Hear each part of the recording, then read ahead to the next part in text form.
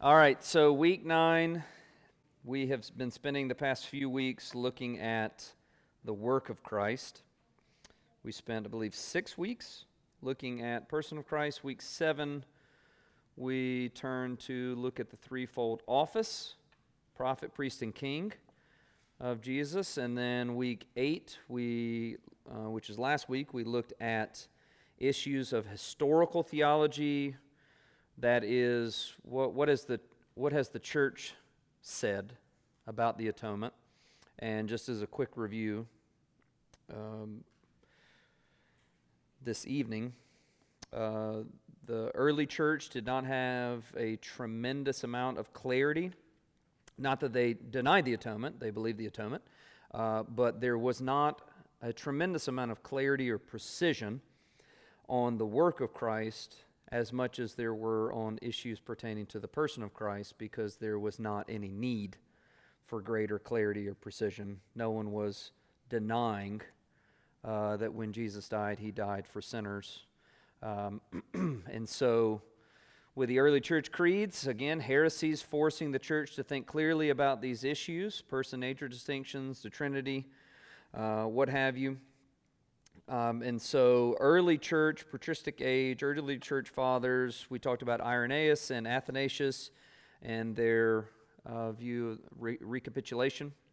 Jesus as the new Adam, last Adam, obeying where Adam disobeyed. And then we also talked about before the move into the Middle Ages, Origen's ransom theory to Satan, where Jesus died primarily to pay a ransom, and pushing that metaphor too far, which they did. Ultimately, the question was the ransom to whom, and Origen and others, not denying that Jesus died for sinners and to provide forgiveness. That ransom was paid to sinners, or to Satan. Mark 10:45, the Son of Man came not to be served, but to serve and to give his life as a ransom for many. And then that moved into medieval period. Peter Abelard and his moral influence theory. Jesus, in terms of a Savior, salvation, his work was really just to provide a moral example for us, moral influence for us. Doesn't explain why he had to die. Ransom theory to Satan doesn't explain why Jesus had to die, why the cross was necessary. Moral influence definitely didn't explain that either, though it provides a helpful aspect of why Jesus came and provide this atonement. But then the closest that we saw prior to the Reformation was Anselm and Anselm's satisfaction theory with feudalism and lords and vassals and peasants and all that kind of stuff, and a strong honor-shame that was a part of that feudalistic culture. But Anselm argued that Jesus died to satisfy God in order that sinners might be forgiven. Not as much clarity on that until really the Reformation, when you see a lot of clarity being applied to the work of Christ, in large part because of issues related to justification. How is someone justified before God? What does justification mean? Are we justified by faith in Jesus plus the sacraments, which is what the Roman Catholic Church had been arguing? Roman Catholicism was putting forward this merit theology, where you added to Jesus' work, and the Reformers come in, obviously, starting with Luther, and penal substitution is given greater clarity, and that's what's argued as the nature of the atonement. We talked about the Socinians, the heretics, the modern-day Unitarians, who denied the Trinity and argued that the cross wasn't necessary, and God just kind of forgives people and sweeps everything under the rug. There's no atonement necessary. And then we talked about the historic view of Arminianism, which is the governmental theory, Hugo Grotius, and that is the idea that that God, there is an external law to God, and that is the law by which men and women are judged. And in the atonement, Jesus' death, God was able to relax the law and provide forgiveness of sins. Jesus did not die as a penal substitute, but God accepted his death and relaxed the requirements of the law so that people could choose to believe in Jesus and actually be saved.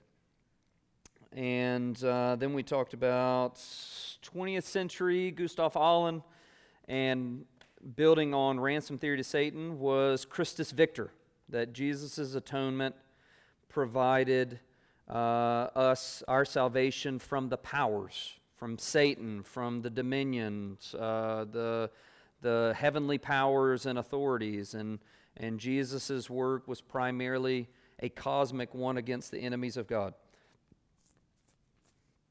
So there have been lots of different perspectives on the nature of the atonement. And I think on your bulletin, I don't have one in front of me, so I can't remember what I wrote. But basically, there are different perspectives on the nature of the atonement, and the question that's being asked is, what did the cross achieve?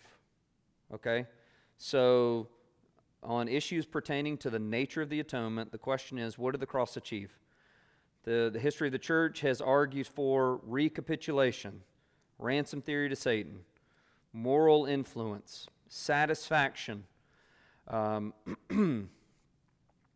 governmental theory, Christus Victor, and penal substitution. So we spent last week looking at just church history, and now for the next 2.5 weeks, we're going to look at the biblical data. And if you will remember from last week, we argued that in terms of biblical interpretation, in terms of interpreting and doing the work of work of theology, it's not a Christmas tree. The work of theology, what's the foundation or the base for us in doing right theology? It's not the tree stand. Exegesis. We talked about, I don't know if it was last week or the week before, but we talked about the hermeneutical spiral in terms of interpretation. And ultimately, we can't just say exegesis as if we can approach the text without having our own biases, but closely tied to exegesis is what? We're doing both of these at the same time. Exegesis and what? Biblical theology. It's okay, Dakota. If you know the answer, shout it. Biblical theology. All right? And then it's upon exegesis and biblical theology that we can actually do the work of systematic theology. And that's where we can start doing pastoral ministry, biblical counseling, Christian ethics, and the local church is on top of that. Now, we began to discuss what is, other than King Jesus, what is the king? In biblical interpretation, something is king. Context is king. Context is king, right? So when we are talking about the 8 different categories that I think the Bible gives for us to see the atonement, when we're talking about, for example, sacrifice, we have to be careful that we don't import 21st century ideas of sacrifice onto what the Bible means by sacrifice. So, Webster's dictionary, as wonderful as it is, and has been historically, it is not the primary tool that we use to define what sacrifice means as it relates to the atonement. Okay, I sacrifice for my children, right? By going without certain things in order to provide for them. But that is not what Jesus did for us. And that is not what the Bible talks about in terms of sacrifice. Okay? So, when we're talking about the categories of the Bible, we need to understand them, these categories, in light of biblical theology. Okay? So that's what we're talking about. Exegesis and biblical theology. We need to understand sacrifice. We need to understand obedience. We need to understand propitiation. We need to understand reconciliation, justification, all of these categories in light of the Bible's redemptive story that has unfolded progressively across the canon and over time. All right, so these words and themes, they got to be understood in light of the biblical storyline. They're not hermetically sealed, okay? Like they're not like just devoid of context, okay? So when we turn to these, the first is going to be obedience.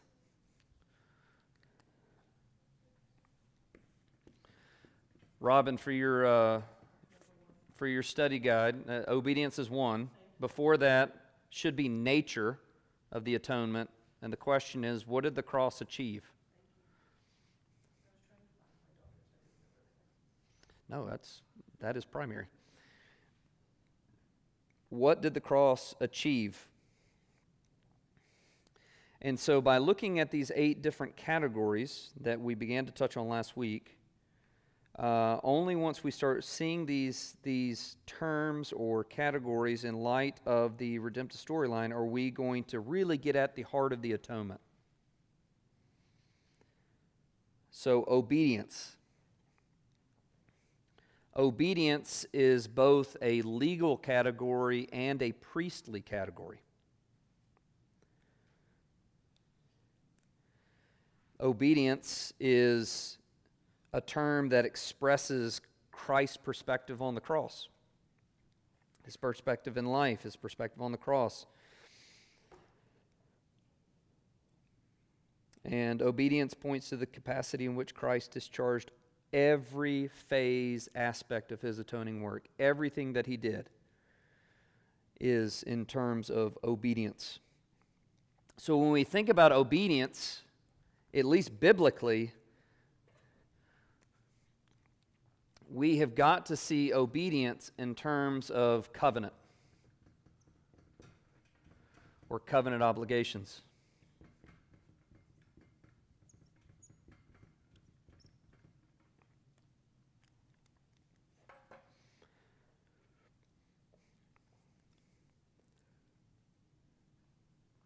There are a lot of different covenants in the Scriptures, but really from the creation, the covenant of creation, all the way to the new covenant, there's really 2 primary commands that are given that are expressed differently in each particular covenant, but they are grounded in Genesis 1 and 2. And the first is love God, and the second is love your neighbor.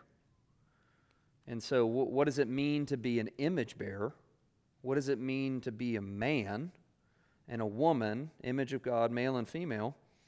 It means to be made in covenant relationship with God and covenant relationship with the rest of the world.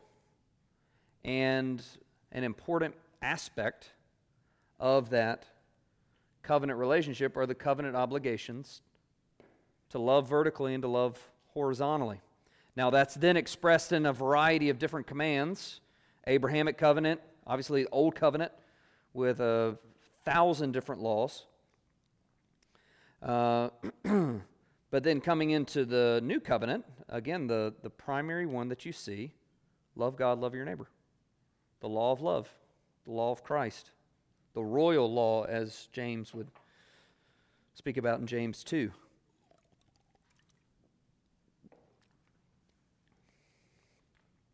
So the New Testament speaks about obedience explicitly in 3 New Testament texts. But obedience is implicit in many, many other places. And we think about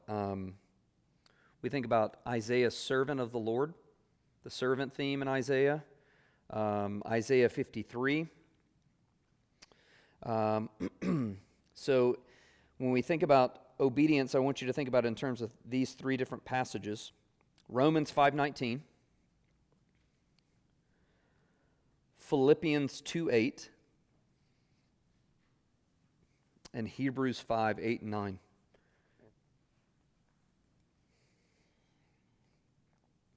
So Romans 5:19, for as by the one man's disobedience the many were made sinners, so by the one man's obedience the many will be made righteous. So by Adam's act of disobedience, sin enters the world. It affects everyone, right? But in this last Adam, obedience was the result, and the effect of his obedience is righteousness. Okay? Adam's disobedience, its effect is universal, and its effect is unrighteousness, guilt, corruption. The obedience of the last Adam, he is an obedient one. He is completely and totally loyal to God in covenant obligations, and the result is our righteousness. His righteousness imputed to us. So in Romans 5, Paul's focus on Jesus' obedience can refer to his lifelong commitment of doing the Father's will, but I think it's primarily centered in Jesus' death as the ultimate act of obedience. Okay? Look at verse 9 of chapter 5. Since therefore we have now been justified by his blood, much more shall we be saved by him from the wrath of God. So that justification is by his blood, and then in verse 19, the one man's obedience, the many will be made righteous, or many will be justified. So that obedience for Paul in Romans 5 is tied to the blood of Jesus. Okay, so if we're thinking about obedience as a theme of atonement, blood is an important aspect. Blood is a very important aspect of the atonement. So, again, moral influence, that's great. Doesn't describe why Jesus had to die. Christus Victor, ransom theory to Satan, wonderful themes, speaks a lot of true things, doesn't talk about why Jesus had to shed his blood. Okay?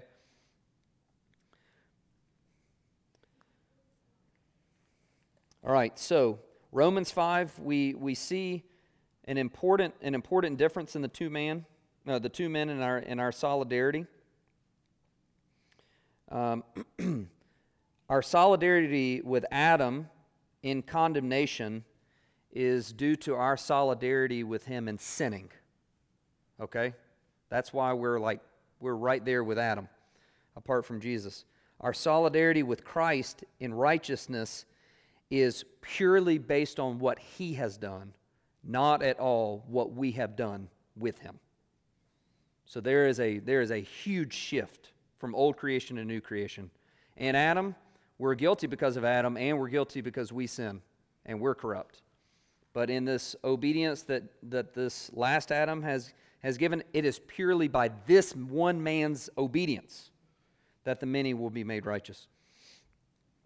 We deserve condemnation in Adam. We are freely given righteousness and life in Christ.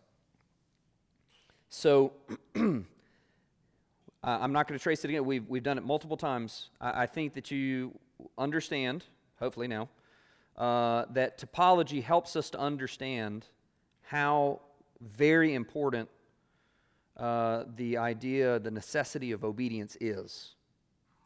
When Adam is pointing forward and you see all of these miserable failures across the canon, and there is no son in sight who can undo Genesis 3. Jesus didn't merely clean up Adam's mess. He lived, he obeyed as Adam should have done. And he has ushered in a new creation.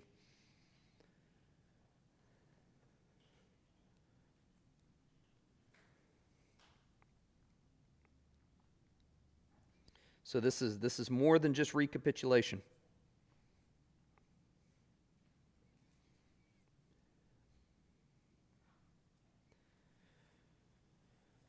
All right, Philippians 2:8.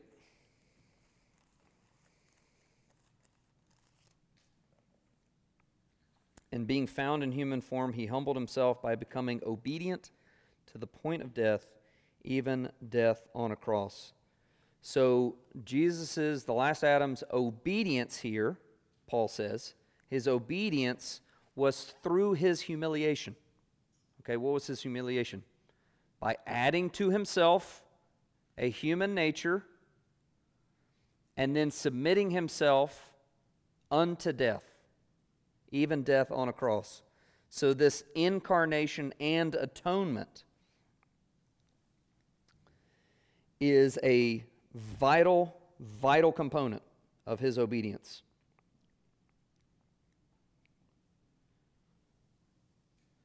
So again, when we're thinking about obedience, Paul is really clear in Romans 5 and Philippians 2, death had to occur for obedience to be accomplished. Death had to occur. Moral influence, ransom theory to Satan, Christus Victor, none of these historical understandings of the atonement can explain why did Jesus have to die. And the scriptures, in the theme of obedience is saying death is necessary. Death is necessary because of Adam. And it is through an obedient life and an obedient death that the last Adam is going to have a justified people. All right, Hebrews 5, 8 and 9.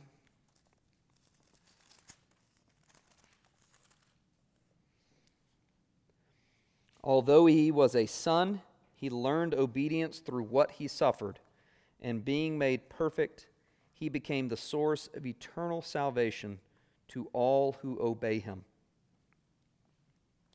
All right, so when the author of Hebrews is talking about him learning obedience and being made perfect, that is not meant to be understood as Jesus becoming even better and better in terms of moral capacity.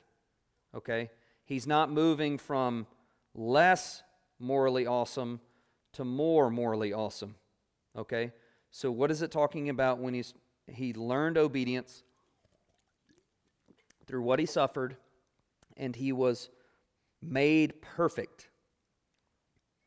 It was his qualifications as our high priest. Jesus was perfected as our high priest through what he suffered. So again, obedience has this legal idea, justification, a forensic legal category. You are not guilty. You are declared not guilty in Christ. Why? Because Jesus was obedient. But this obedience also has a priestly category in that Jesus learned obedience and was perfected through his sufferings. How? As a high priest and ultimately as our sacrifice for sins. Governmental theory, moral influence, none of these other ideas can really help you to understand why did Jesus had to die and how is his death an act of obedience. Does that make sense?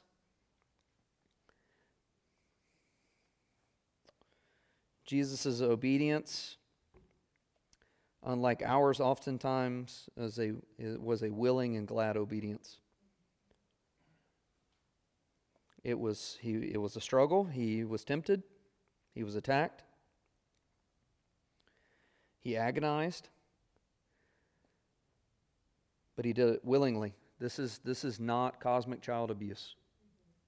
This is not divine child abuse. This is not an unhinged heavenly Father flying off the handle and attacking his people and his son stepping in the way to take the abuse. That is not at all how the Bible presents this work.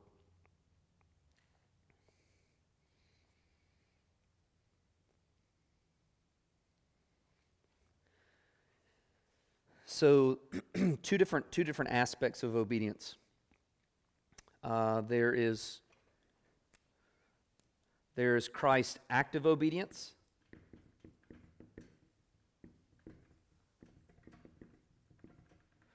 and Christ's passive obedience.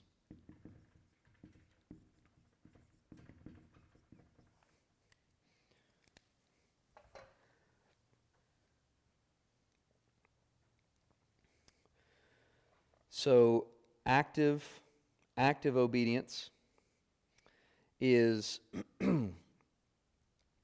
the Lord's active work in coming underneath the law and fulfilling and upholding the positive commands of the law perfectly. He did not violate the law in any way. That's his active obedience. That's what we should do, but we disobey. And his passive obedience is him obediently suffering the wrath that the covenant requires the disobedient to endure, and him doing that in obedience to the Father in order to win us. So we need both of these, okay? We need someone to obey for us because we suck at it, and Adam ruined it for us because he was not actively obedient. But we need more than just somebody perfect to keep all the commands. Because since we haven't kept the positive commands of the law, we have come under the condemnation of the law. We need someone to come underneath the condemnation of the law for us. And so in Jesus' obedience, he does both of them. He submits in his life, and he submits unto death. And we saw that in Genesis 15. The Lord passing through the two animals, and he's saying, I'm going to do both.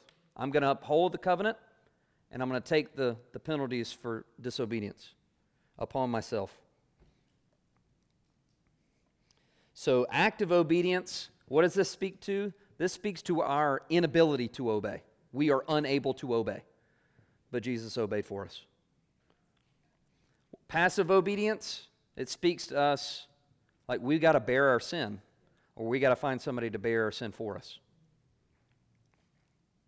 So in Romans 5, you see the imputation of Christ's righteousness to his people. Again, legal category. Imputation of righteousness. That's just justification. We see representation. Jesus represents his people in the same way that Adam represents his people. We also see substitution. Jesus obeying unto death. Jesus obeying into the shedding of blood. This isn't simply recapitulation, Jesus being a faithful Adam. This doesn't have really anything to do with Satan. I mean, Satan's not even a part of the picture when we're talking about this. This is not relaxing the law. And so if we're going to think about the nature of the atonement, we've got to think about the atonement, whatever particular model we're talking about, it's got to rightly encapsulate the Bible's understanding of obedience. Right? And the ones that we covered last week, recapitulation doesn't quite explain at least this one. Ransom theory to Satan, why is that even relevant? Satan's not even a part of this whole thing. It's all about covenant obligations. Moral influence, well, I'm glad that he was obedient, but my problem is that I can't obey. And the law says that I've come underneath its condemnation because I can't. Satisfaction gets close.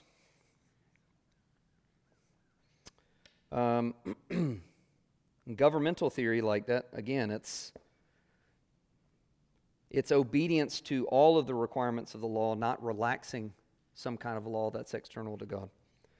So obedience is an important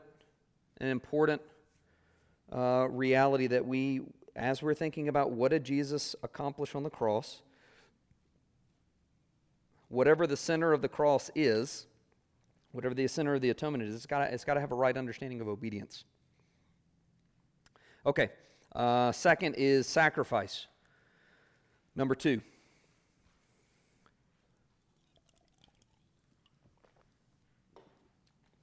Number 2 is sacrifice.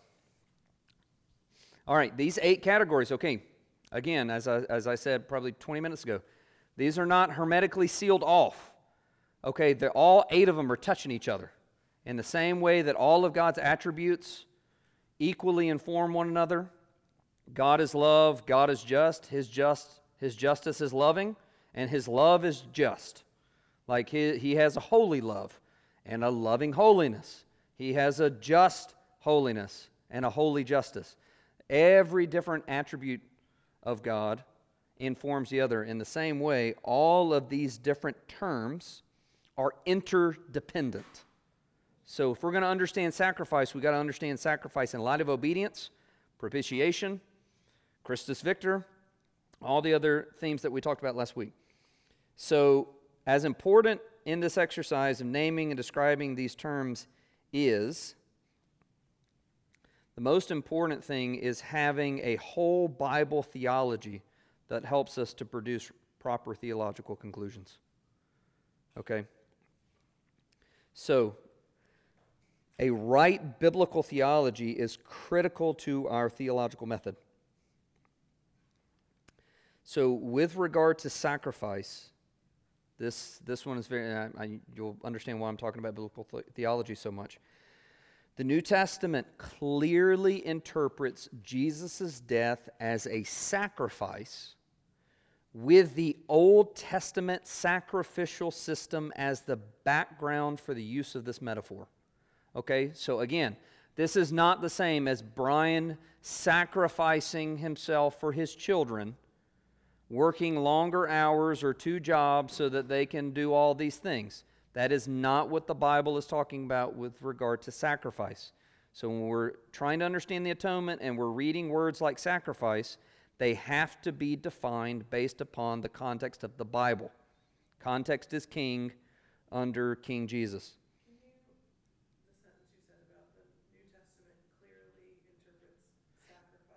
Jesus' death, New Testament clearly interprets Jesus' death as a sacrifice with the Old Testament sacrificial system as the background for that metaphor, for the use of that metaphor.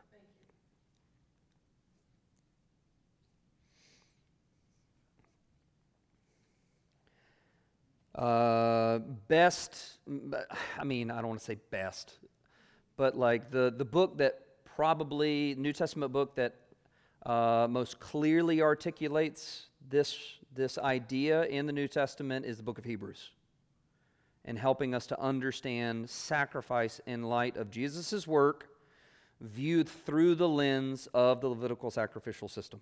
Okay? The book of Hebrews portrays the cross work of Christ as a sacrifice more than any other New Testament book. Okay?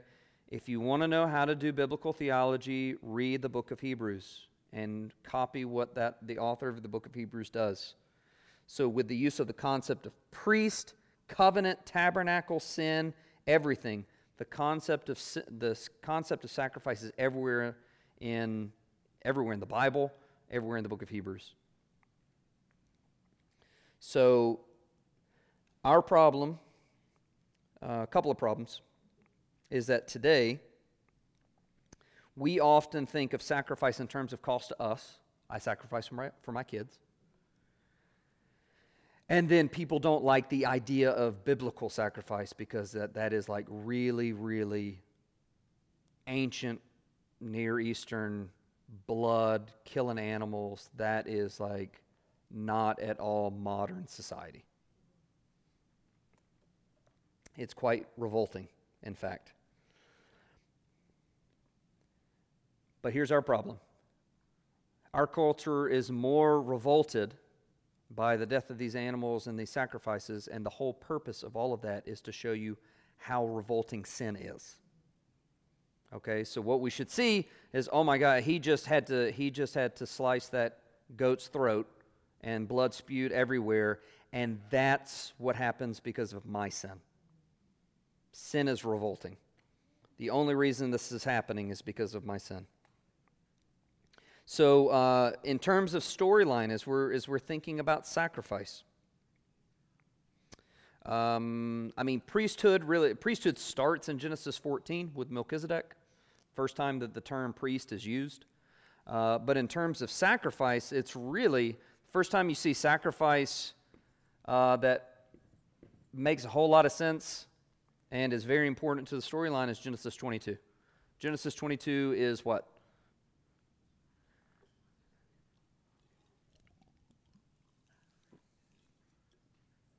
Yeah. Abraham,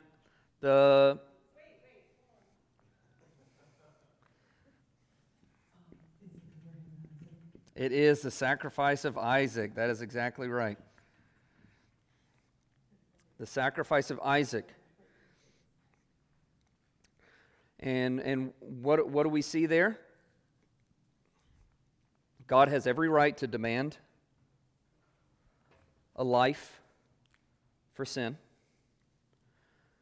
But what does he do? He provides substitution. Why? Because he's made promises to Abraham. And he's made promises to Adam and Eve and to Noah. He's going to undo sin. So Genesis 22, we see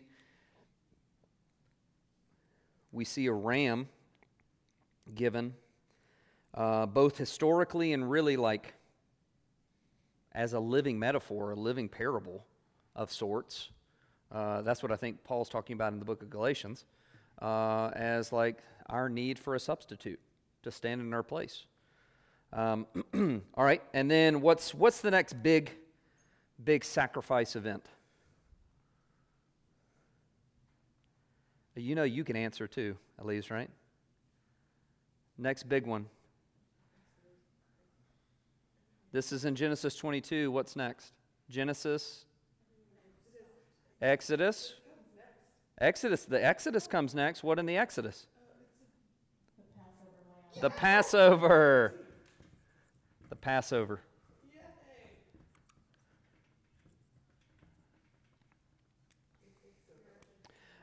Genesis 22, we read from author of Hebrews that Abraham believed that even if God demanded Isaac's life, that God would raise Isaac from the dead. Abraham trusted God's promise, right? He had already made a promise to Abraham in Genesis 12 and then again in Genesis 15.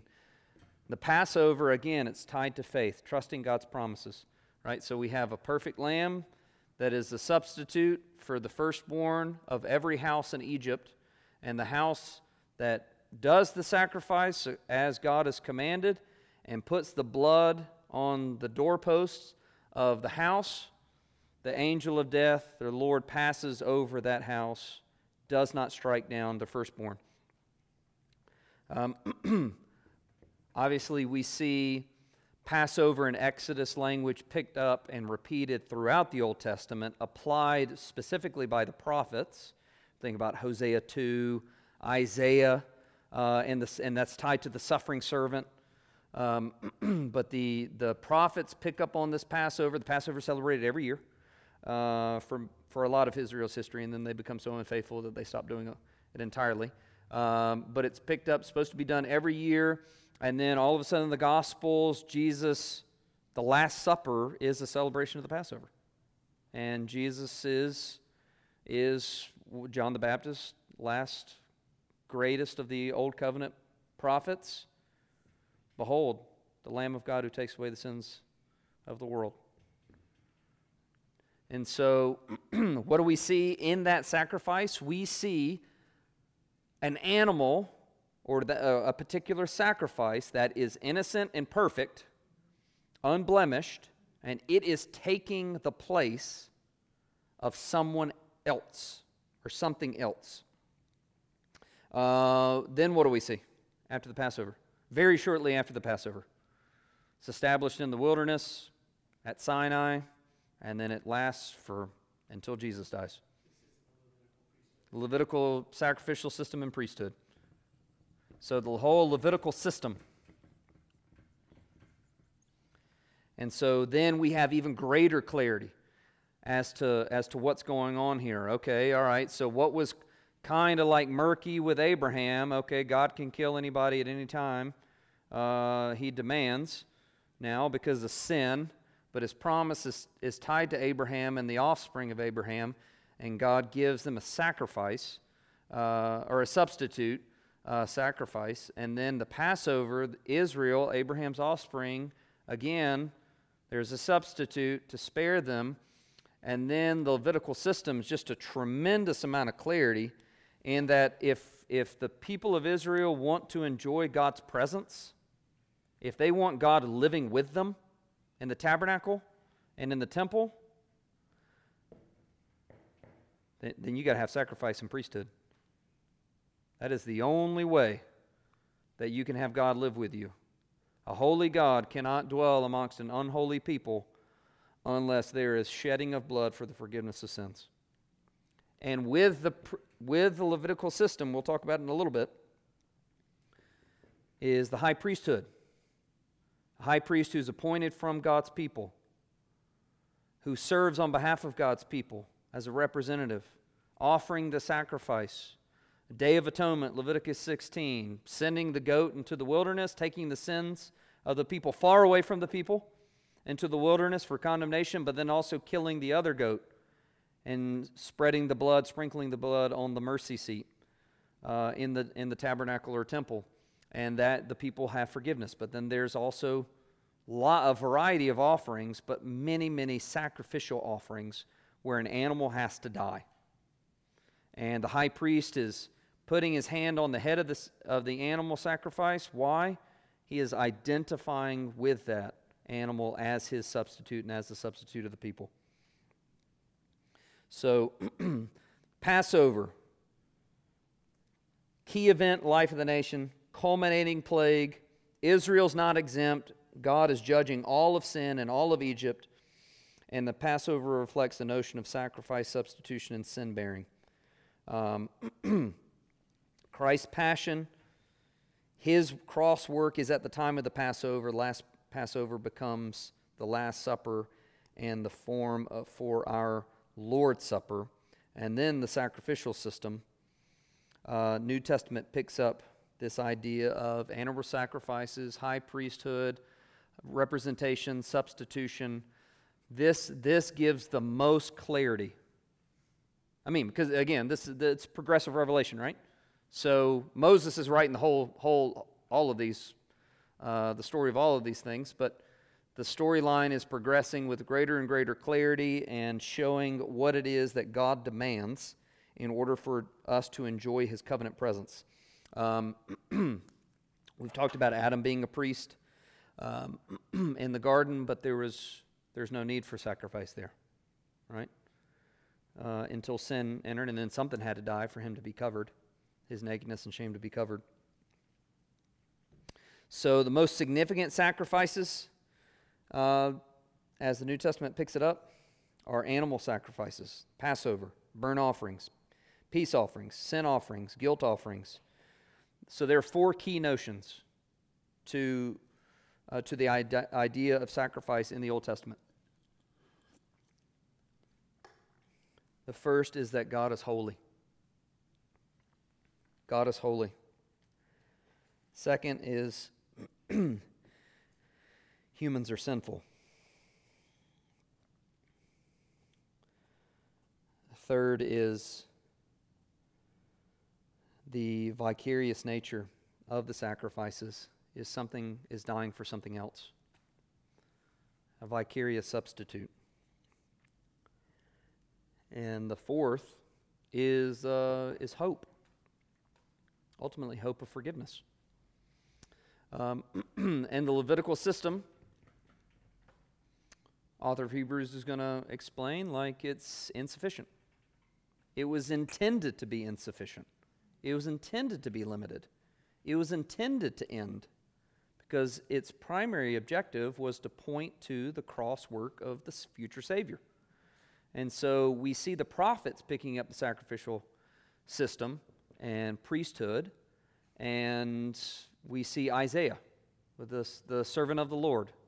The servant of the Lord is Israel, who's going to save Israel and Judah from their sins. And he's not only going to just save Israel and Judah from their sins, he's going to be a light to the nations and save the Gentiles as well.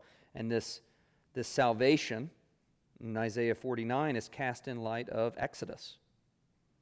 Vicarious substitution in Exodus, Passover language. Clearly Isaiah 53, he's going to be crushed for the iniquities of other people. He's going to see his people. They will live.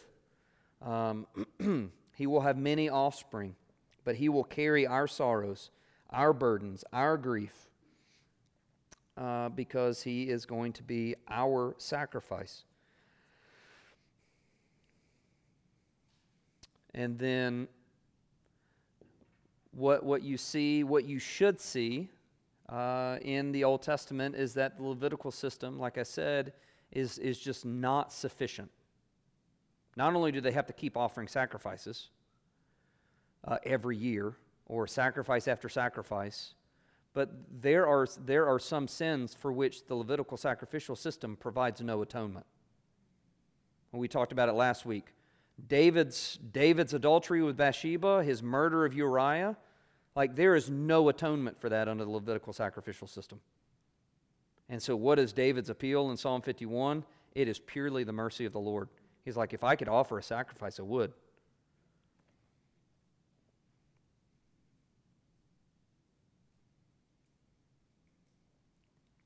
So if we're thinking about sacrifice, we have got to think about it as the Bible is casting sacrifice.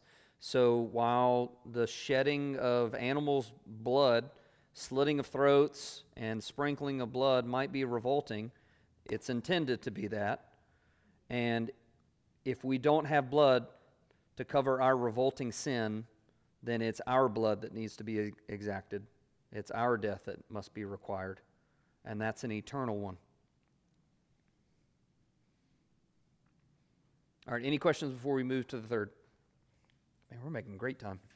We might even get four of these, though I didn't give you space for it. I gave you so many blank pages.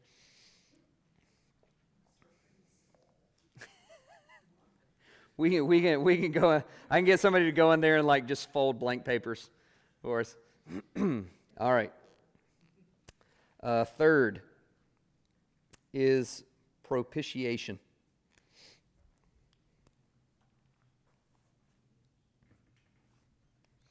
Man, I swear I'm not happy with this blue marker.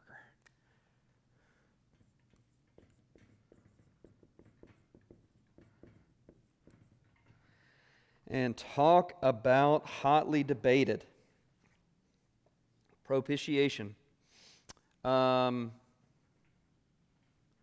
So PCUSA, Presbyterian Church in the USA, they wanted the Gettys to change in Christ alone.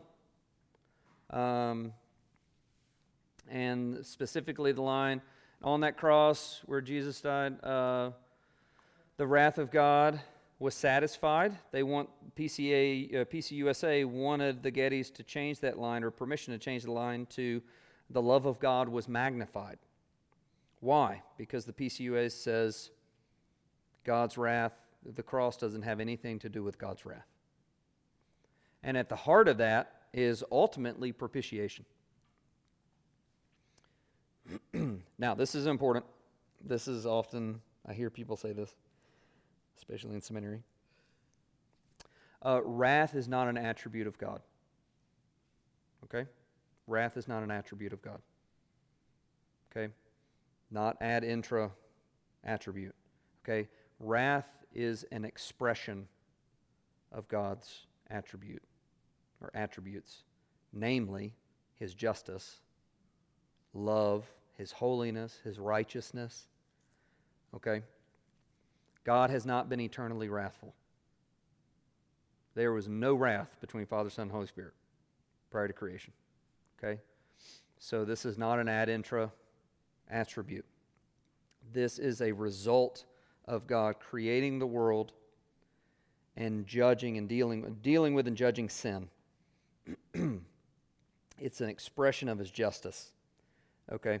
So, and part of the reason I think why PCUSA, I mean, ultimately it's unbelief, but a big issue for a lot of people that just really, really turns people off is the idea that we need to understand divine wrath in the same way that we understand human wrath. And the issue is that the Bible says that no, divine wrath is not the same as human wrath. Okay, so for example, I heard in one of the small groups this past Sunday evening talking about the sermon, talking about for God so loved the world. And the question was like, well, hold on now. Wait, I thought that the Psalms say that God hates evildoers. So does God love the world or does God hate the world? And the answer is yes. Yes. And so God can simultaneously love something perfectly and then also simultaneously hate something perfectly. And that's something that God can do that we cannot do. And in the same way that humans can be wrathful, it's analogical. It's not one for one. We cannot turn around and say, oh, God's wrath is kind of like my wrath when I discipline my kids. No, I am often sinful. Or people often abuse others, or they fly off the handle. And that's where you get the ideas of cosmic child abuse or divine child abuse. The son standing before the father, an abusive father, and trying to protect his people. That is not the God of the Bible, and that is not God's wrath biblically understood. So, the New Testament describes Jesus' death as a propitiatory sacrifice 4 different places. Okay, first is Romans 3. Romans 3 should be 24 to 26. I'll start reading from the middle of 22. For there is no distinction, for all have sinned and fall short of the glory of God and are justified by His grace as a gift. Justification. When you see justified, you need to think obedience. And are justified by His grace as a gift through the redemption, Exodus language, through the redemption that is in Christ Jesus, whom God put forward as a propitiation by His blood. That word there that's translated propitiation, at least in the ESV, helasterion. Helasterion, whom God put forward as a propitiation by His blood to be received by faith. This was to show God's forbearance, or God's righteousness, because in His divine forbearance He had passed over former sins. It was to show His righteousness at the present time, so that He might be just and the justifier of the one who has faith in Jesus. All right, so there's Romans 3. There's Hebrews 2. We've read it many times in this class. Therefore, He had to be made like His brothers in every respect, so that He might become a merciful and faithful high priest in the service of God to make propitiation for the sins of the people. 1 John 2:2. This is a famous one in debates on the extent of the atonement. He is the propitiation for our sins, and not for ours only, but also for the sins of the whole world. And then 1 John 4:10. And this is love, not that we loved God, but that He loved us and sent His Son to be the propitiation for our sins, a hilasterion for our sins. So, propitiation. You go, Ron.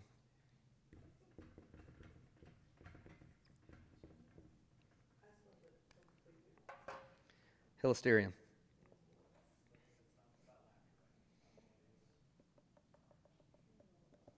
Okay, hilasterion in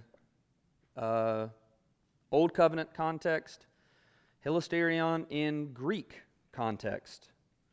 The idea of propitiation is a sacrifice that turns aside a person's wrath or anger. and in our case, it's taking away God's wrath and anger, turning that by taking away sin. Okay, so this is hotly debated. Should hilasterion be translated propitiation or expiation?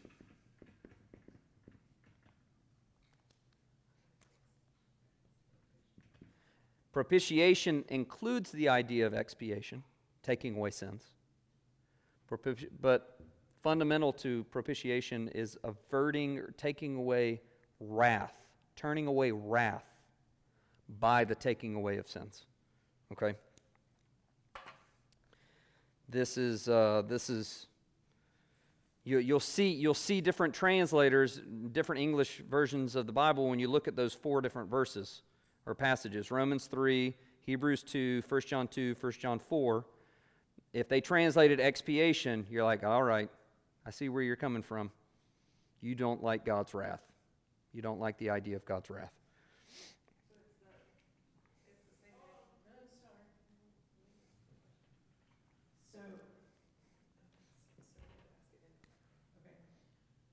So propitiation and expiation are the same, except that Propitiation includes expiation. This one, turning of wrath. And forgiveness of sin? This has that, and this is only taking away sin.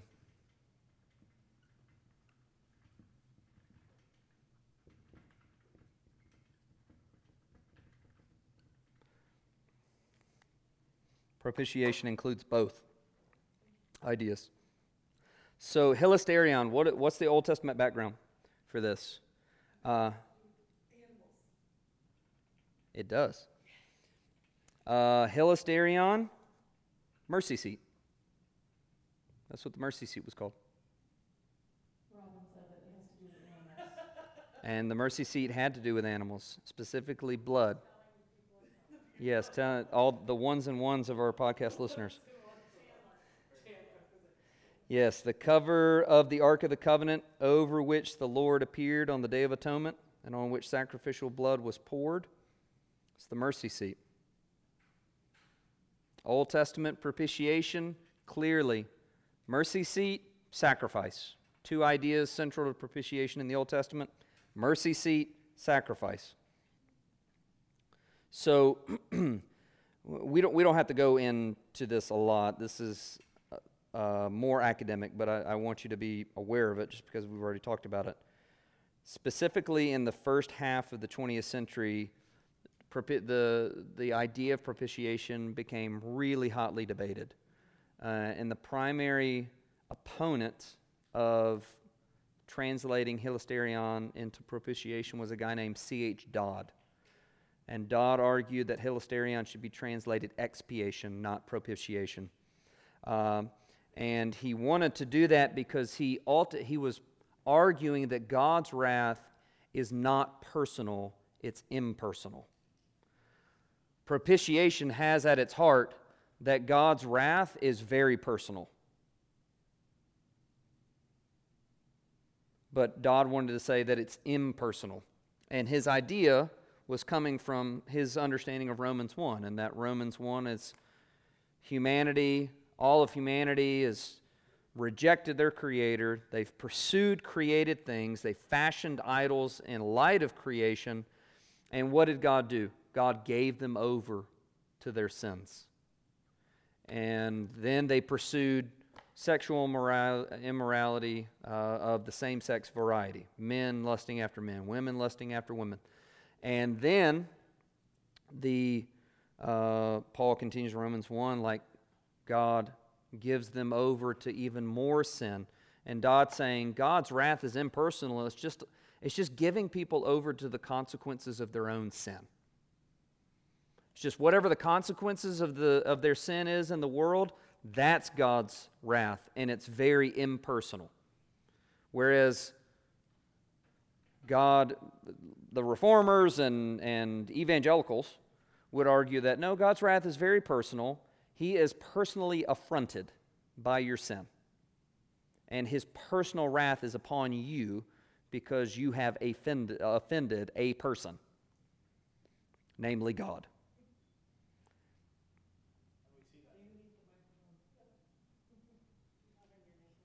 So it's not just expiation of like taking away sin or covering sin. They're taking away of Robin's hair by Timothy's sleeve. So it's not just covering sin or taking away sin. It's actually turning God's wrath. Now, Dodd is arguing this and trying to say, well, the Greeks didn't, even though in classical Greek, in Koine Greek, that this word has historically meant propitiation, I don't think it means propitiation in the Bible. And so, therefore, it's impersonal. He's looking at the general nature of God beginning the pouring out of his wrath on humanity in general, and letting them experience the consequences of their sin, but ignoring all of the Old Testament data where individual sacrifices are offered for individuals' sins, where David says that his sin is before God uniquely. Yeah. Yeah, and yeah, I mean, we read the Bible with our own. We come with biases. We come with our own presuppositions and assumptions, and we can certainly read the Bible in ways that read our Bibles in ways that confirm what we're bringing to the text, and maybe minimize things that seem to go against it. So Leon Morris, really helpful in arguing against Dodd. He argued that Dodd's extra-biblical evidence was incomplete, that he did not pay enough attention to the biblical context. And then God is, or that there are numerous times where both of these words in the Septuagint are referring to propitiating the wrath of men and of God. So, like a good test case. Old Testament is Numbers. We've read it. Numbers 25. Before the Lord and before the people of God, a guy takes a Midianite woman into his tent in order to engage in sexual immorality. Phinehas, grandson of Aaron, takes a spear and goes into the tent and kills both of them. And the plague stops when Phinehas kills them. And then the Lord says this, Phinehas, the son of Eleazar, son of Aaron, the priest, has turned back my wrath from the people of Israel, and that he was jealous with my jealousy among them, so that I did not consume the people of Israel in my jealousy. Therefore say, behold, I give to him my covenant of peace, and it shall be to him and to his descendants after him the covenant of a perpetual priesthood, because he was jealous for his God and made atonement for the people of Israel. God's wrath is very personal. God does give people over to the consequences of their sin, but his wrath is very personal. Dodd has more of a conception of a deistic God rather than the God of the Bible. He is like, no, God just like kind of lets everything go and just what happens is what happens. Whereas the God of the Bible is intimately involved in every aspect of creation, and he is well aware of all sin, all rebellion, and he stands opposed to sinners, and that is what makes Jesus so great, because he is our propitiation. Because he has a record of every one of my wrongdoings. And the only hope that I have in standing before the Lord is that Jesus is standing in front of me.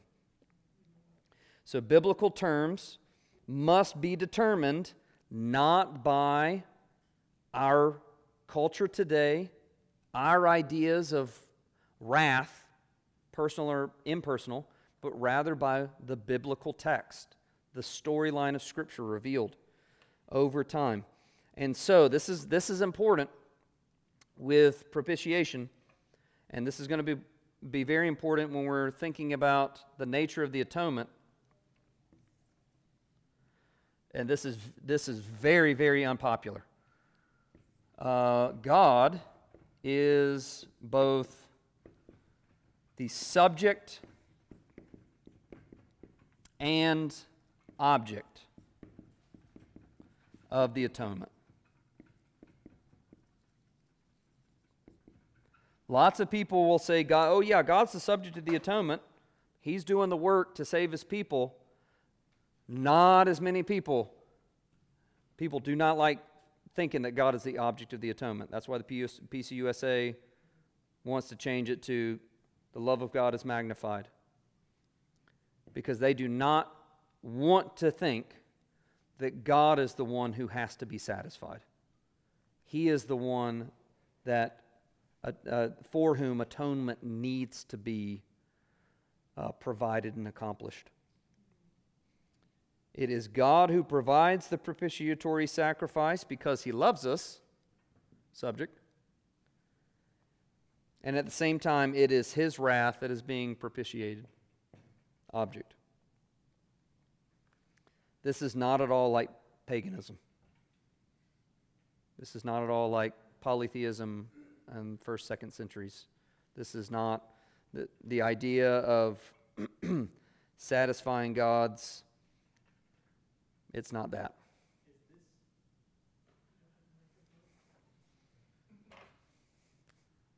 Is this a uniquely Christian Yes. understanding on all world religions? Yes. Yeah, I mean, I think that when you look at Hinduism and you look at, Hinduism, evil is an illusion. When you look at the Greek gods, I mean, they're just like Marvel Avengers superheroes, right? And so you don't need to provide atonement to them. They might do some things for you, but they don't love you. You do need to satisfy them in order to get things from them. But ultimately, it's very, very much like, I'm using you as you're using me kind of thing. But the God of the Bible is like, I love you so much, but I am perfectly just, so I cannot overlook your sin. And so this is what the idea that Paul's picking up in Romans 3. Paul's like, God overlooked sin for thousands of years through the Levitical sacrificial system, because we know that the sin didn't go away. It didn't get taken care of. So what happened? God was looking forward to the cross. And so at the cross, he is seen as both just in that he takes sin seriously. The penalty of sin will be executed. His wrath will be poured out on sin. But we have hope, because it's not just that God's just, because if it was only that, then we were all screwed. He's also the justifier of the one who has faith in Jesus. So God executes wrath justly and perfectly against sin. Sin and wrongdoing is serious, and God takes it seriously. And he justifies sinful people so that we can live with him. And he does it all through the propitiatory sacrifice of the obedient Jesus. So the wrath of God is not impersonal. His justice is retributive. We talked about retributive justice last week. We do need to speak carefully about the wrath of God. Like, God is not unhinged in his anger. Like, again, human and divine wrath, like, it's analogical. Human and divine anger, it's analogical. Like, it is not one for one. It is very, very, very rare that any of us can exercise righteous anger. And we just need to probably avoid it 99 times out of 100. But God always, always exercises righteous anger perfectly, while also being perfectly loving. Okay, summary of propitiation. And we'll finish up with this. Propitiation is necessary because sin arouses the wrath of God.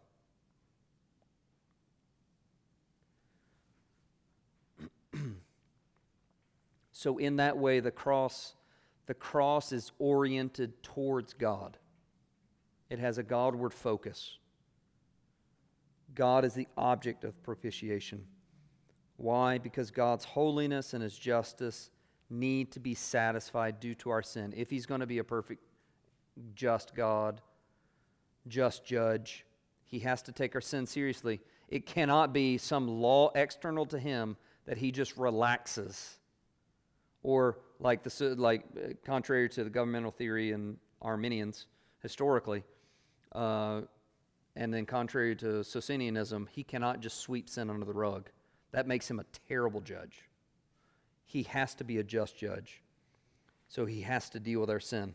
Our sin left us with a debt and penalty, and God standing against us. So the cross is necessary. The cross is necessary, and this is why, again, does recapitulation, does ransom theory to Satan, does moral influence, does Christus Victor, does governmental theory, do these historical views of the atonement, do they provide an adequate explanation of all of the different themes that the Bible is presenting for us regarding the atonement of Jesus? No.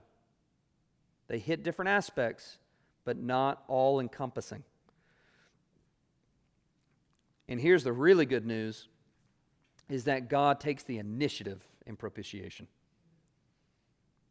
God takes the initiative. He is not waiting on us. It is His love that is the source of the atonement. It's His own initiative and His own love that drives Him to appease His own righteous anger. So we see that, He's not just the object of the atonement, He is the subject. He's the one in the driver's seat accomplishing it for us, well before we ever knew that we would need it. So the cross is necessary. All right. And so how can God be both object and subject? Because God offered Himself. This is Genesis 15 fleshed out on the cross of Christ. That's Genesis 15. That's then made even more clear through the Passover, the Levitical sacrificial system, the future Messiah who would be both priest and king, the suffering servant who would be Israel but would offer himself for Israel and provide the full forgiveness of sins, who would be crushed by God but who would live to see His offspring, who would bear our penalty, who would bear our stripes and our iniquities and yet be accepted by God. How is this possible? How is it that the Son of Man is going to stand before the Ancient of Days and receive a kingdom that He then turns around and gives to His people? It's because God is man in the person of Christ Jesus.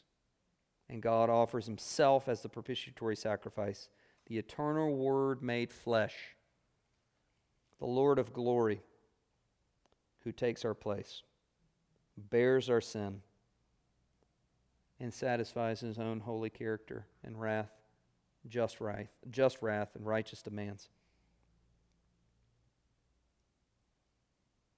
And that's how we fight sin, by thinking deeply about these things.